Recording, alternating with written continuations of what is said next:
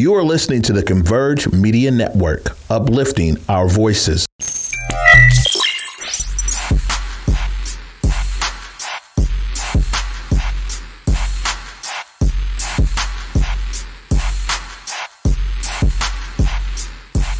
Hey guys, Besa Gordon here. Happy Wednesday. Today's going to be a really dope episode of Rewind with Besa. Why? Because I actually have my good sis Trey Holiday with me, who is also a queen of Converge. I've definitely done different shows with the queens, but I've never brought them into my home of iHeart. So we're definitely changing all of that this year. And you already know I had to start it out with my girl Trey. So with that being said, we're going to jump right into my intro, and then we're going to bring in Trey Holiday.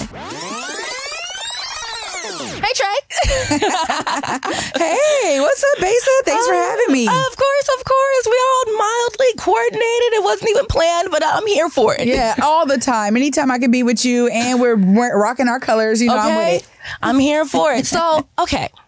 I don't even know where I want to necessarily start with you, because you're someone that I've known for a long time, but I want to know more about, right? Like, you have a lot of different things going on, and I just feel like this is a great opportunity for me to get to know you a little bit better, get to know more about, you know, the past and the different things that you've done over the years before I actually met you, and even what you're working on now. So for starters, I loved and I found it so interesting when I found out that you did theater. And I found out that back in the day you were doing theater, and you still want to, when we were in LA for Hadestown, because you mentioned it. And so I just put that in my little Rolodex. I put it in the Rolodex, and I was like, we'll come back around to that. But tell me and, you know, the audience a little bit about how you got into theater. Well, it's, you know, such a interesting story. As a young person, one day I was in the car with my parents, and I heard this ad it was called ABC Kids and Teens. It was in Bellevue. It's a talent agency for young people that are looking to learn more about TV and film. Mm-hmm. And I was 9 at the time. And I had this whole, like, almost like Babysitters Club thing going on. So even as a young person, I had my own little enterprise. I had people, I would send them out to babysitting jobs. Like, it was a thing.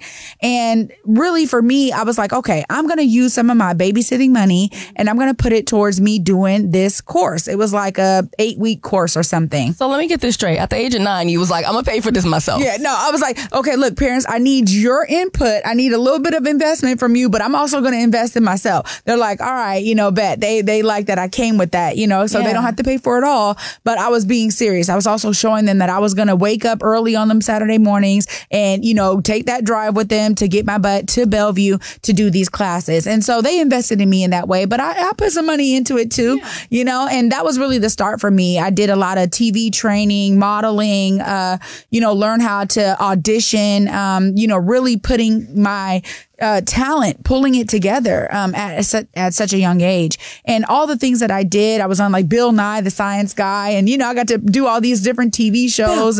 Bill. So I got to do all of these different kind of TV shows and movies and just, you know, small things. And I realized that there was a lot of film that was being produced in Washington. So I got to really see that as a young person.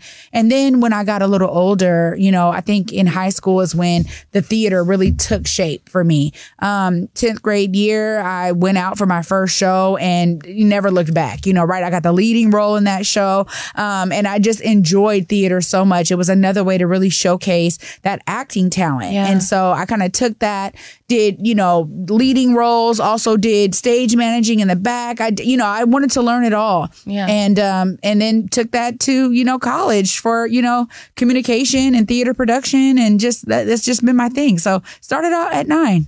Wow. Okay. So question. Nowadays, with everything that you've done back then, producing films, and of course, you know, the reason why I definitely wanted you to come up here was for Nurturing Roots, to talk a little bit about that. But where did the love for producing film and doing productions come from? I think so much of it is growth, right? Yeah. Because you start off being a character in a show or a play or whatever. But you begin, like for me, I had this creative eye that was like, but what if we did it this way? But what if the camera was shot it this way? And so I started to really kind of play with that more in my college years, you know, first going to Howard for their theater management program. Shout out, Go Bison. But also then coming back and finishing my degree at UW and being like, I got something that I want to share in terms of storytelling, but it meant that I had to go from being on the camera to being behind the camera and just being able to understand angles, shallow depth of field, lighting, audio, all of the production, pillars that you need to actually pull any type of film or short interview or any type of video together. And that's really where it was for me, was that I was seeing it different, Besa, right? And it was like, you respect the director you're working with on any different project. But then to become the director, to become the producer, to pull the crew together, to have this overall vision, that's really where I feel like I sit in the pocket to a certain degree. Now, did you do any training for that within school, or is it just like a natural eye? Because, for me, I'm like, I want to produce things, but I'm like, I don't know how to freaking start. I don't know where, there's a lot that goes with it. And I'm like, I probably wouldn't have even thought to get that shot. So that was part of your college when you did it? Yeah, absolutely. That was a part of it. I did a whole communications program, and video production was a heavy portion of that. And even though I didn't go to film school, we did a lot of production. We produced a lot of small shorts on our own. We got to really get the feel for, doing the work on the field, bringing that footage back in, editing that footage into something that we really enjoyed. So I realized that hey, I love all of that, which is really what led me into that kind of producer director role. Because when I can work with people who specialize in the video part, who specialize in lighting and audio and then editing, now I'm like, okay, I'm working with a whole team of folks who that's their specialty, and my specialty is the visionary. And it's something I truly enjoy and really got to do with the Nurturing Roots film. I love it. So, I watched the Nurturing Roots film. I've watched it 3 times now. And that first scene with the dirt, and before we even get into it, the decision to do the highlight on Nurturing Roots, let's talk about what made you want, obviously you can produce a film about whatever you want, but that was something that you were passionate about. So what pulled on your strings to be like, let me just do a full-on spotlight on this? It's so interesting because when you're in community, you actually see community brilliance all around you, right? I know you experience this. It doesn't matter what you're in, you see a lot of talent. Yeah. And I've been so moved by Naima Clark in particular, the way that she shows up in community, the way that she gives of everything to community, the way that she builds up the opportunity for people to come in, to volunteer, to be a part of that space. I've just loved everything about it from the gate. And I'm like, oh my God, we need that. Yeah. When we think about sustainability and Black community in particular, we got to go back to the pillars that we've always had in community. And agriculture and farming is one of them. And it does not get talked about enough in terms of young people like her who actually she really is a farm queen, right? Yeah. Who loves toiling the soil and then bringing that opportunity for other community members to do it for their first time, for them to find their love of it. But it's something that our ancestors understood. And really, agriculture is something that was in the first civilizations back in ancient Egypt and Kemet. And I love that we are doing something so powerful in our communities now that really emulate and showcase that brilliance and that legacy from way back then. I mean, if you think about the way that history has moved, so much. Now we're understanding so much started with ancient Egypt. It was before it was called Egypt. It was Kemet. So much started there. All of the Greeks and all of these other cultures and other places went there to learn and then brought it back. So when I connected with Naima, we've had so many talks over the years, and, shout out to her and the entire crew over there at Nurturing Roots. She's such a bright energy. Yeah, I mean, she is. And every time we connect, I'm like moved emotionally, literally, right? And so it only seemed fitting to be like, you know what? This is a story that I want to be a part of telling. She's worked with other folks to pull together her story. She's done videos. She has. But I was like, there's something special that I want to share about the importance of Nurturing Roots in our community, and then the importance of Naima Clark herself, right? And so I love that the film really pulled that out.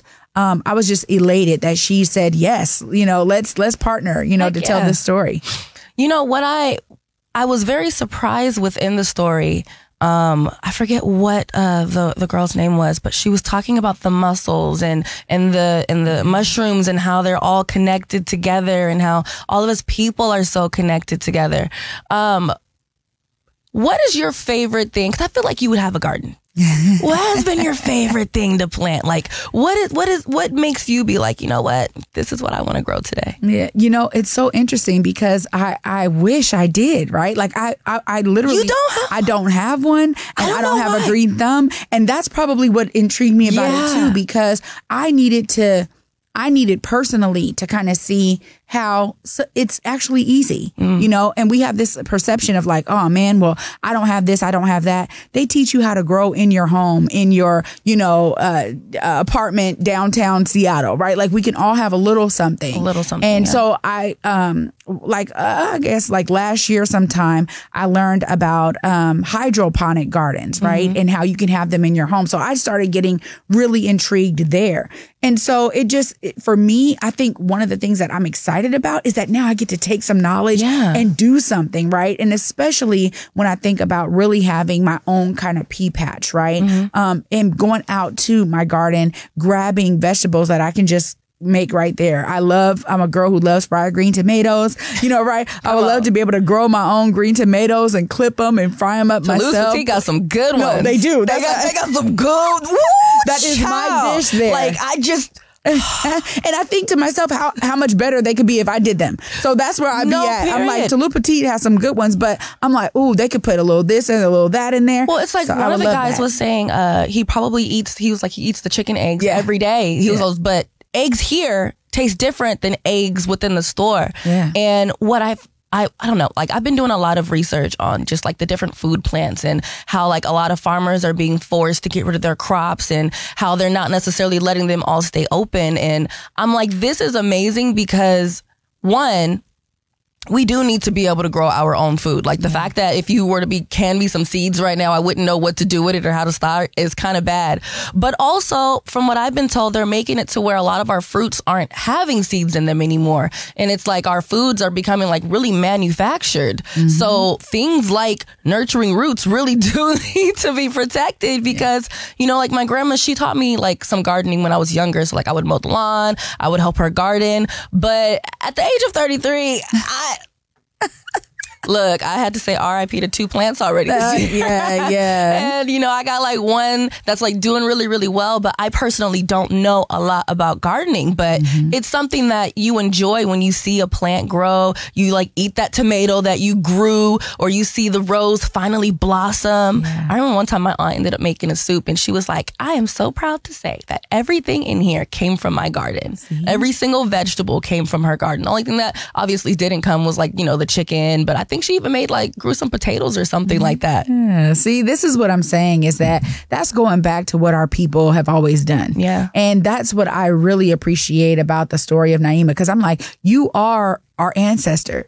I feel that way about all of us. Like we're all here because we had to be here in this time, in this paradigm. But when I think about the speciality that she brings, I was like, my gosh, you care so much and it's clear. And you were talking earlier about Olivia, who was talking about the mycelium, right? The mycelium and how it connects all of these plants and how we're all connected as individuals, but as humans, like there's something that connects us all. And I loved that she said that because it is so true when we think about being in community together, building together, growing together. There's something so special about us having that understanding now when societally they try to push us to be so individualistic, right? Oh, well, this is my phone over here and I'm doing my own personal scroll and I got ads that are coming directly to me based on other things I've clicked, other videos I've watched. There's this micro targeting that happens at a very specific individual level. And yet,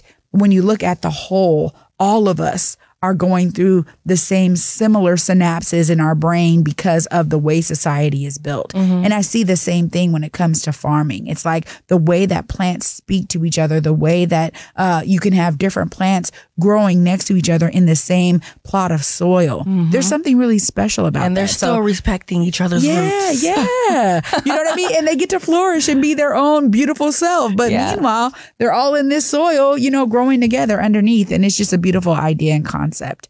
Now, one thing I did notice within the film is she was talking about how her lease is going to be up soon. Yeah.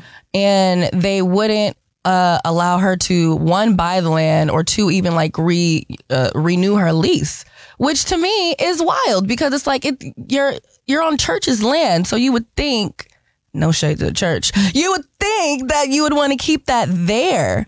Yeah. Do you know how they're doing in their process of being able to either keep the space or being able to, I don't even know if you could properly uproot that space, because like they said, it's been there for so long to where it's like, even if you take the plants with you, the memories and the energy that was baked into that place is now gone.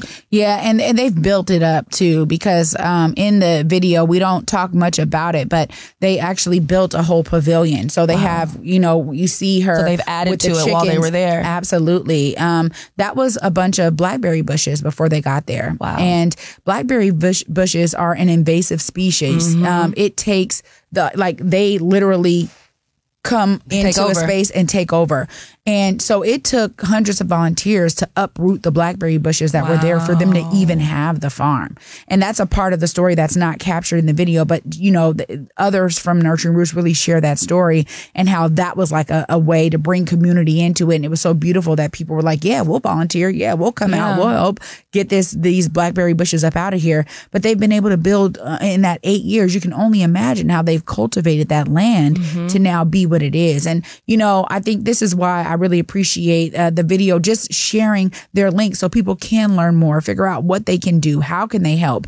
You know, now they do have the funds to purchase land. And one of the things that they're up against is not only, you know, the church not selling to them right now, but also they need to spend that money that they were granted, right? And so it's like a timeline on it. Exactly. You know, the grantor is like, hey, what's going on? You know, you've gotten this money. So there's some factors there that I think are really important. And ultimately, as community, you know, the one thing we can do is reach out. You know, hey, how can we help? How can we support? You know, really connect with Nurturing Roots. Go out to their volunteer days on Sundays. You know, bring your children out, your neighbors, your friends, your family. You know, get people to know that this exists right there as a real gem on Beacon Hill. It's like it's right there by Graham. And, you know, it's one of those things for me that I just wanted to share this story because I'm like, man, more people need to know what's going on up here and need to be able to support it. Now, whether they have to move, that's like a tough one, you know, because as you can see, it's clearly, you know, painful for Naima to even think about having to move after all of these years of cultivating that space and that land in particular. And so I just, you know, that's another reason why I was like, I need to share this story because I want people to know that you exist. And then I want people to figure out how they can help. Well, that, and, you know, for me, that part, like while you're watching it, you feel all warm and fuzzy. And, you know, I'm thinking about my grandma teaching me how to, like, you know, clip the flowers if there's mildew on it or whatever have you. And, you know, I'm just like, this is so great. This is an amazing opportunity for Black people to get back in, you know, to gardening and get back into our roots, like literally. And then she says that they're about to get rid of that space. And I was like, I wasn't expecting that. The climax. Yeah, I wasn't expecting that. And so now I'm like, well, for one, definitely want to highlight it myself. But also, like you said, it's like, how can we help make it to where you can either keep that space or you're able to find something in time? And I guess my easiest way of helping is spreading the word about the film so people can watch it. Outside of Nurturing Roots, because you guys definitely need to check out the film and do something to help. And even if that's just sharing it, you know, sometimes just sharing a link makes it to where people are able to like find out about things. Yeah. But community wise, you're always doing things in community. Let's talk a little bit about what you have going on this year for community projects. Well, it's so exciting. You know, obviously the Day with Trey in terms of community just keeps me busy because just like you, it's, you know, we both really connect on wanting to share people's stories. You know, we hear about these incredible people. We come across them in what we do, right? And yet we get a platform to share what they're doing. And I'm so excited that season 2 of The Day with Trey has really picked off on such an amazing wave of doing that, where, you know, other folks are now reaching out to me. They're like, man, I need to come on the show. Or people are like, hey, yo, I know about this person who's doing this amazing thing, or this new artist, or this new whatever. And it's just like, yes, you know. So I'm really excited for that. It's for me, it has really truly been such an honor and a pleasure to have that platform and to have somebody come on, and then after their interview for them to like immensely thank me for just allowing them to be on the platform and sharing their story. And it's like, ooh, you know, that's where it's, you know what I mean? Like that hits me deep in the chest, because I'm just like, that's what I do it for. That's what creating impactful media is really all about. And then I will say that, you know, this work in the community, you know, we've been seeing gun violence. We've been talking about it on Converge and a multitude of platforms and shows that we have, just how it wrecks our communities, right? And I think after Devon Pickett, who was close to so many of us at Converge, we have shared their story, their love story, the story of, you know, the legacy of his grandfather, them doing the Postman, them thinking about, you know, other locations, a bigger location, all of these things. And then we lose him due to gun violence. And it is shocking for so many of us in community, because we're like, you got to be kidding me. You know, there's somebody who was really doing it the right ways from what we could see for so many of us. And I think so many people were just built up emotion over that. And, you know, folks got together and they, you know, folks started to, man, what can we do? What can we do? We need to stop this, right? We need to do something about this. And so I've been working with a group of individual organizers to create a system, a set of shared principles that we can live by in our community. That's like, yo, when we say we're part of community, this is what we mean. And this is how we're moving. And we created a community covenant just called simply the Covenant, where, you know, it's 17 we statements about when we say we're in community. And hey, if you're not moving like this, I can't really rock with you like that. Because if you're over here, you know, protecting shooters, if you're promoting shooters in our community who end up being straight up murderers, if we're being honest, whatever the circumstances are, I'm not saying some of it, maybe there's some issues there, whatever. We understand mental health and all these other things. There's a lot that plays into that. But it's also on us. Yeah. It's on us to hold ourselves to a higher standard and to do something collectively that raises our consciousness and our morality as a community. Yeah. You know, back in the day, we would see an elder, you know, coming from the grocery store. Somebody would run over to make sure they don't got to carry their groceries to their car. Yep. Or if they see them getting out of their car with the groceries, it's like, oh, nah, man, I got you. You know, ma'am, you know, don't let me do that, you know, or let me help you walk across the street.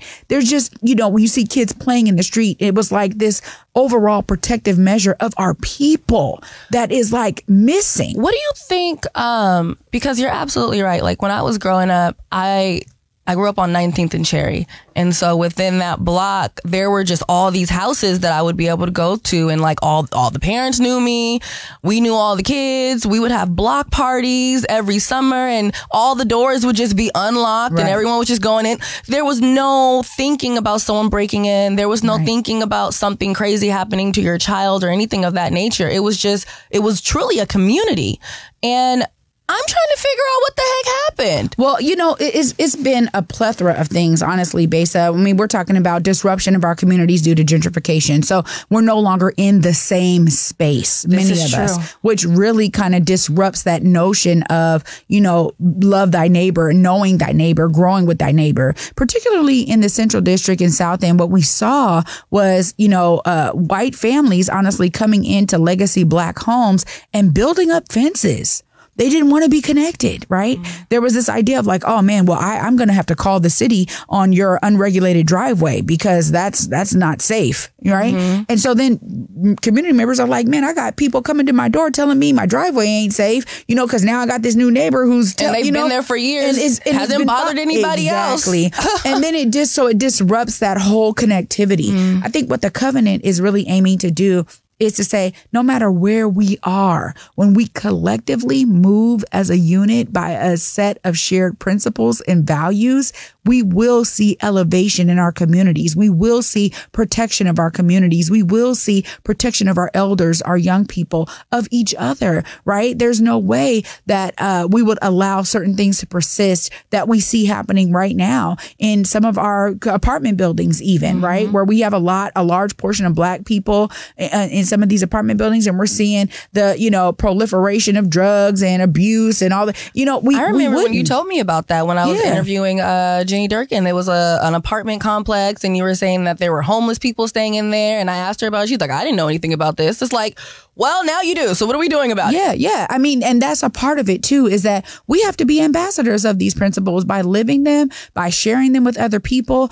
The goal is to not just have these principles. I mean, we're going to have hoodies on MLK Day. We're going to come out fly. Yeah. But ultimately, we want these principles printed up and framed and put up in our spaces, right? I can imagine going to communion, seeing the covenant, going to, the inside, going to NAM, you think of any one of our spaces, the apartment buildings that are now being led and ran by like an Africatown Community Land Trust, seeing these principles. When people start seeing these principles everywhere, they're going to be like, wait a minute, what is that? And I need to get on, right? Yeah. Because everybody is going to move as a unit. We need that unifying nature again. It's been missing in our communities. And so that right there, in terms of some of my community work, is just me volunteering and being around folks that are about that life and that are saying, yeah, man, I'm going to do what I can to make sure I'm living by it and I'm helping to spread it. And then we get it in all of our places. We get it printed up. We want to eventually do big things like billboards and TV commercials and all that great stuff. But until we get there, it's about us living it and really being unified, living it together. Yeah. And I think that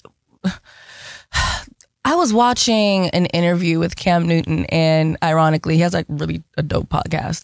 And he was interviewing Angie Stone.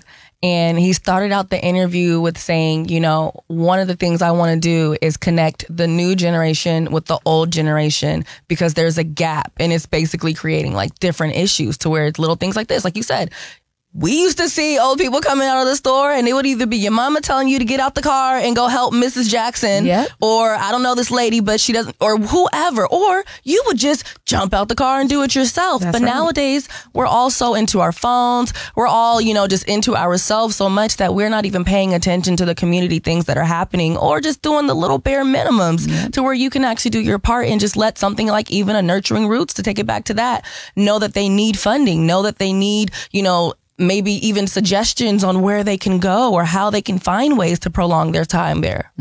I think so much of it too, when we take it back to Nurturing Roots, is, I don't know what role the community can play in terms of like, it's going to ultimately be the church's decision. But I do think that seeing a swell of support from community could maybe have a positive impact on that entire interaction. I mean, it really just takes, and for whatever reason the church has decided that, I don't know, right? But it just takes them to kind of see, like, when you talk about no to just like Naima or whoever her staff is, you're actually saying no to all of us, right? And so there's something for me that, doing it in a way that really creates a win-win, because there's not really a villain here. It's just that maybe they had some reasons why they chose that in the moment. Doesn't mean that they can't make a different choice. And how does a community kind of show up and support Nurturing Roots to really say, no, when we say that what we know what we need in our community, this is something we need in our community, right? And this is something that we support because we're going to be here on Sundays. We're, they have a whole, that we didn't even show this. They have a whole open door policy at Nurturing Roots. Their gates are never locked. If you need produce, you can go there and pick it for free. All of it is free, right? So they don't have a pay for produce system. They just have like, hey, really come and toil the soil, right? Take what you need And the way you pay for it is just come and toil the soil. And even if you can't toil the soil, that's okay. Take what you need, right? Yeah. So it's just complete open door policy that we need to see more of in our communities. And they're really setting the tone. When I think about these covenant principles and these we statements, like Nurturing Roots is living it. They are doing it, right? When we talk about them being the mycelium, that's real. You know, they really are that connector of community. And it's for all ethnicities to come in and enjoy. It's for all people in the community to come in and participate. I love seeing that they've had such a plethora of volunteers come through that space. Young kids, like you heard about Livy Tyree from Eula there, like, you know, her son being there. My son has been there with his school, and they were like, man, you know, wow, Mom, you know, I was able to be in the farm with the farmers. They were telling me about this and that. You know, it is something that is special in our community, and we got to try to protect it as much as we possibly can. I remember literally just thought about the story when my mom was telling me about how, like, my grandpa, like, he had chickens in the back and he would cut off their heads and then he'd be like, look. I'm like, how did I end up missing that whole thing? I'm like, you couldn't have had me just 5 years earlier. Right. Yeah, you wanted to see that part. I heard my grandfather was a hoot, honey. Oh, my goodness. So, in other things that, you know, obviously you're with Converge, you're on your second season of The Day with Trey. I'm curious to know, what would you say was the most special interview that you did last season? Oh, man, you know, it was tough. It was a tough call as I tried to pick my top 5. Basically, you know, I had a hard time because I was only going to go 3. And then I was like, oh, I can't really cut these other 2. But I ended up going with 6. I was like, I'm not doing this. Like, I'm just not. I mean, because really all of the interviews are so impactful to me, right? Like all of them, you know, talking about it from a state perspective or a city government perspective or some type of organization, you know, city department. I love being able to be a conduit of information. But I'll say there's just was something special, and maybe just for me to sit and be with Baba Ron Chisholm and from the People's Institute, Undoing Institutionalized Racism. I know that was almost an hour-long episode because just speaking with someone like him. It was 50 minutes. Yeah. See, you it know. was 50 minutes and something seconds. Yeah. Just being able to sit with him and to honestly to be under his wisdom. And we shared so much after the interview, but what he said to me that was really impactful was, hey, Converge Media, y'all are organizers. Y'all are doing the work here. And he was like, the world needs to know about Converge. The world. He was like, not the state of Washington, not the United States, but the world needs to know what y'all are doing here. Because he said, whether y'all know it or not, he was like, you and everybody that's here. He was talking about Curtis because Cuddy was my director.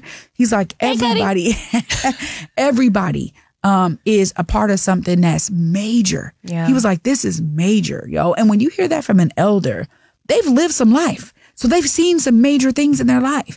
And it was so powerful to me to hear him see, you know, us in that light as Converge leading the way, telling our stories. He said, do you understand how powerful it is what y'all are doing? He said, y'all are real organizers and you're leading the way. Yeah. And he was like, people need to be watching this. They need to be supporting this. He was very moved by the studio, by that Black brilliance there behind me that sits with me every day on The Day with Trey, by the intentionality of even the Black Media Matters sign up there in the studio. He was so moved by it all. He said, my God, this is the work. And I promise you, I get chills thinking about it now because I'm like, we're doing it for our people. You know what I'm saying? You know, I think about our ancestors being like, go y'all, right? Like cheering us on, like you as well. My sister, like killing it up in here. I came in here, I'm like, Bass is killing the game. Like, I'm just so proud of you. And I'm so proud of everything that we're doing. So yeah, that for me, you could tell, obviously it still holds a real high candle in my book. What's up, everybody? It's your girl, Trey Holiday.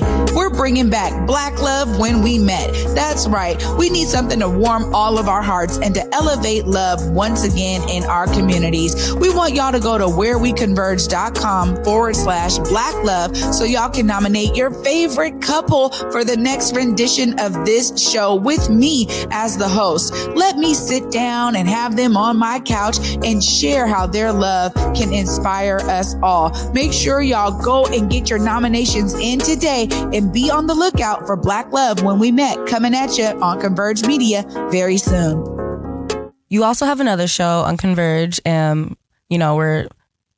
going to do 6 randoms with Besa after this, but Black Love Season 2. Yeah. It's here. We're working on it right now. Can you tell, if anyone that didn't see Season 1, tell us a little bit about the reason why you started doing that show. Well, it's something that is just really at the heart of who I am. I was raised around Black love. My mother, my father, I think losing my father last year was so impactful for me. And I was so glad to be able to showcase Black love with couples before he passed, and he got to see those episodes and just told me how, he was like, yo, that's super dope, But him and my mom they were always like lovey-dovey on each other, some daggone rabbits. And it would be embarrassing for us as kids. And so I grew up with that, real love, you know what I mean? And I really wanted to dispel the myth that we don't have that in Black community anymore, that, it's all about hot girl summer and it's all about a dude getting as many women as he can. And now women are like, well, screw that. I'm gonna get as many dudes as I can. I wanted to disrupt that notion. Yes, that mentality may be out there. Yes, but we still have couples that are just doing it for each other. And it was so beautiful to me to know that in my personal life, I was able to pull those couples, people I know. You know what I mean? And I'm like, man, y'all are great examples of this. And it doesn't mean that it's easy, but it means you work at it, and you work at it with that partner every single day. And for me, I'm just moved by Black love in general. So I'm so excited for season 2 to get in the works. And I want to say something really special here too. I mean, for those who think they know of a dope Black couple that's just maybe they've been together a long time, maybe they just got together, but they're super powerful, I would really love to showcase that, because I think we need more of those kinds of stories to break the monotony of thought of how desolate it is out here, And for those who are single, it kind of gives you something to be like, man, okay, that's what I'm talking about. It's possible. Yeah, you know what I mean? I don't have to just be out here single forever. You know what I mean? I can actually connect with somebody. Let me do my job to open up and really make that connection. So I'm always wanting my shows and my work to be inspiring and impactful. And those couples, all of their stories were that for me. Yeah, I love it. So, all right, make sure that you guys head on over to, what's the link? It's whereweconverge.com/Black love. There we go. They can nominate their own couples, nominate the couples that they love. I love that nominations are coming in. Thank y'all. We are definitely going to be rounding these up and figuring out how to tell these stories of these amazing couples. And really, it's something so special because, Black love, we talk about single parent homes all the time. Yeah. And we need to showcase that, we got real love out here, and people got love for each other. And, let's uplift the love, I love it. All right. So we are going to do 6 randoms with Besa. Number 1, we go to a lot of different theater and ballets. What has been your favorite? Oh, Besa, that's a tough look. Okay, I mean, Hadestown was a special place in my heart. It was a special place in my heart. To the point where we even seen it up here. Yeah. I saw it 3 times. You know what I'm saying? I saw that show the most times because I was like, okay, we saw it in LA. We went to that opening, then we went to the opening here, and then I bought tickets to go again because I was like, this is so dope. So good. I'm gonna see it again. But I really loved Moulin Rouge too. That just, maybe it was that I knew the songs. Maybe it's where I'm at in my life to see that kind of risque, these women loving their bodies and it not being inhibited. Yeah. And just showcasing kind of these dance moves and the love.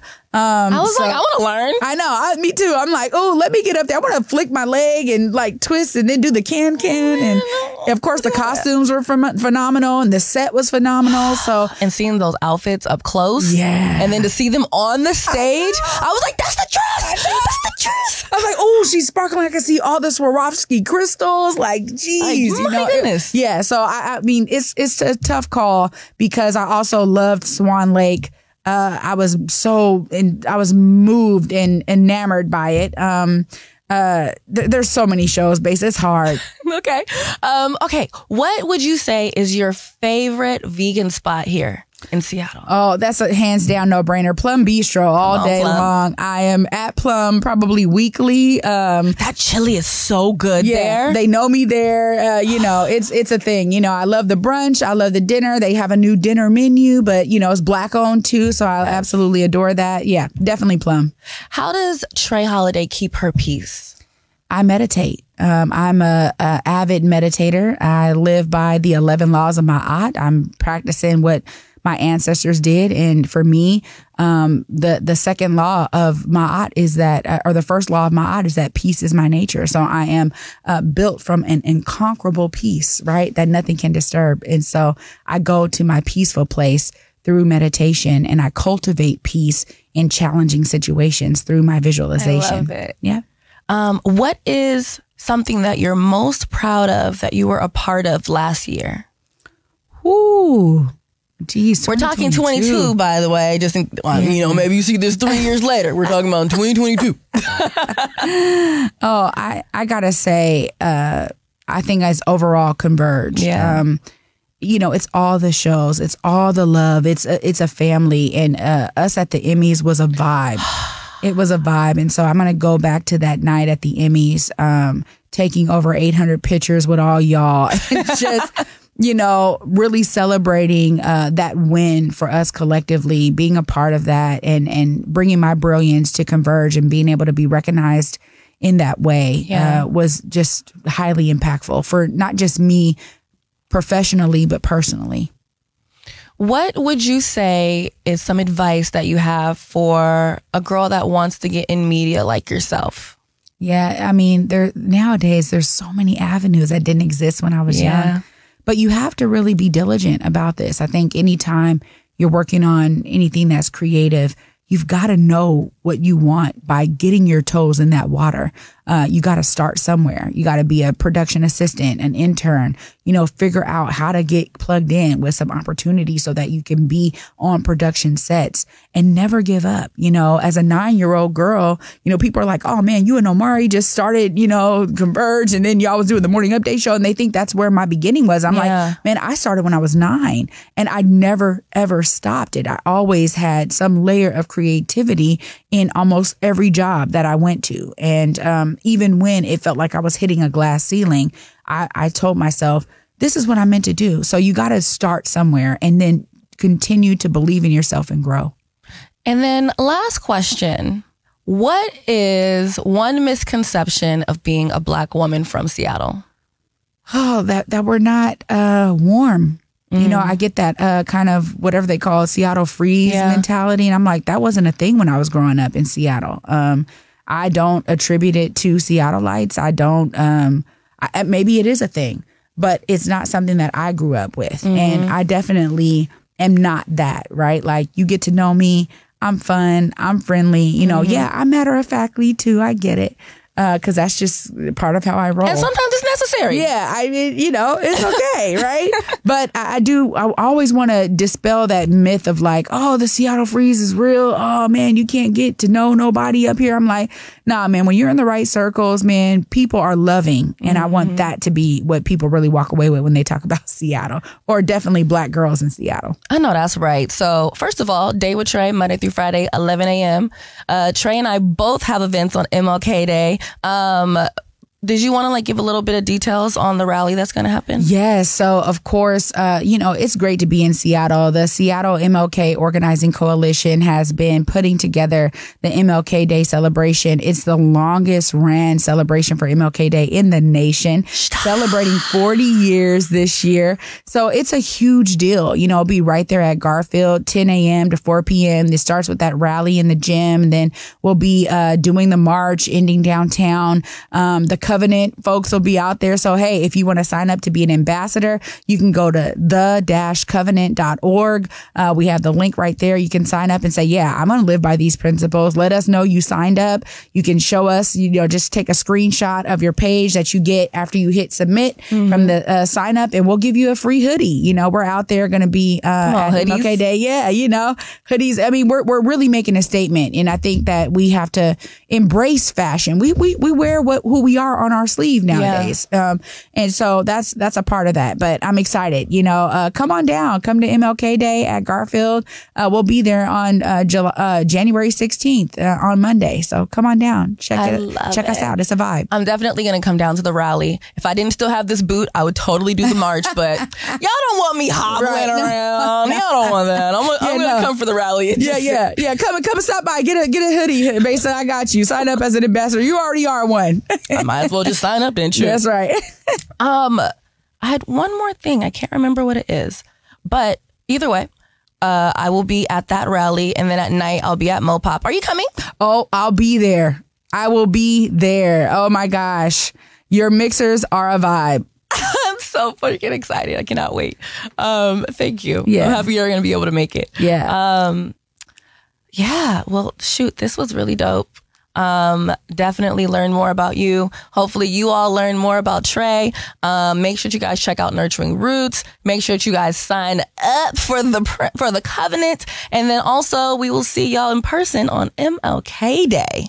So of course you guys already know, until next time, I will have a great rest of my day. That is factual. So maybe I did mean to say that, but have an amazing rest of your day. And as usual, keep the energy high.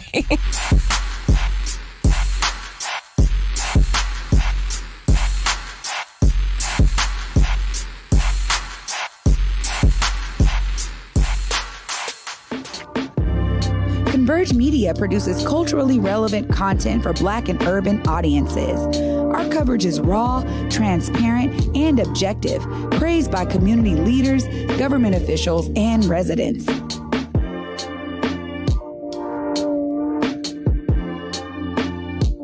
Support Converge Media today via Venmo, Cash App, or PayPal at Converge Media.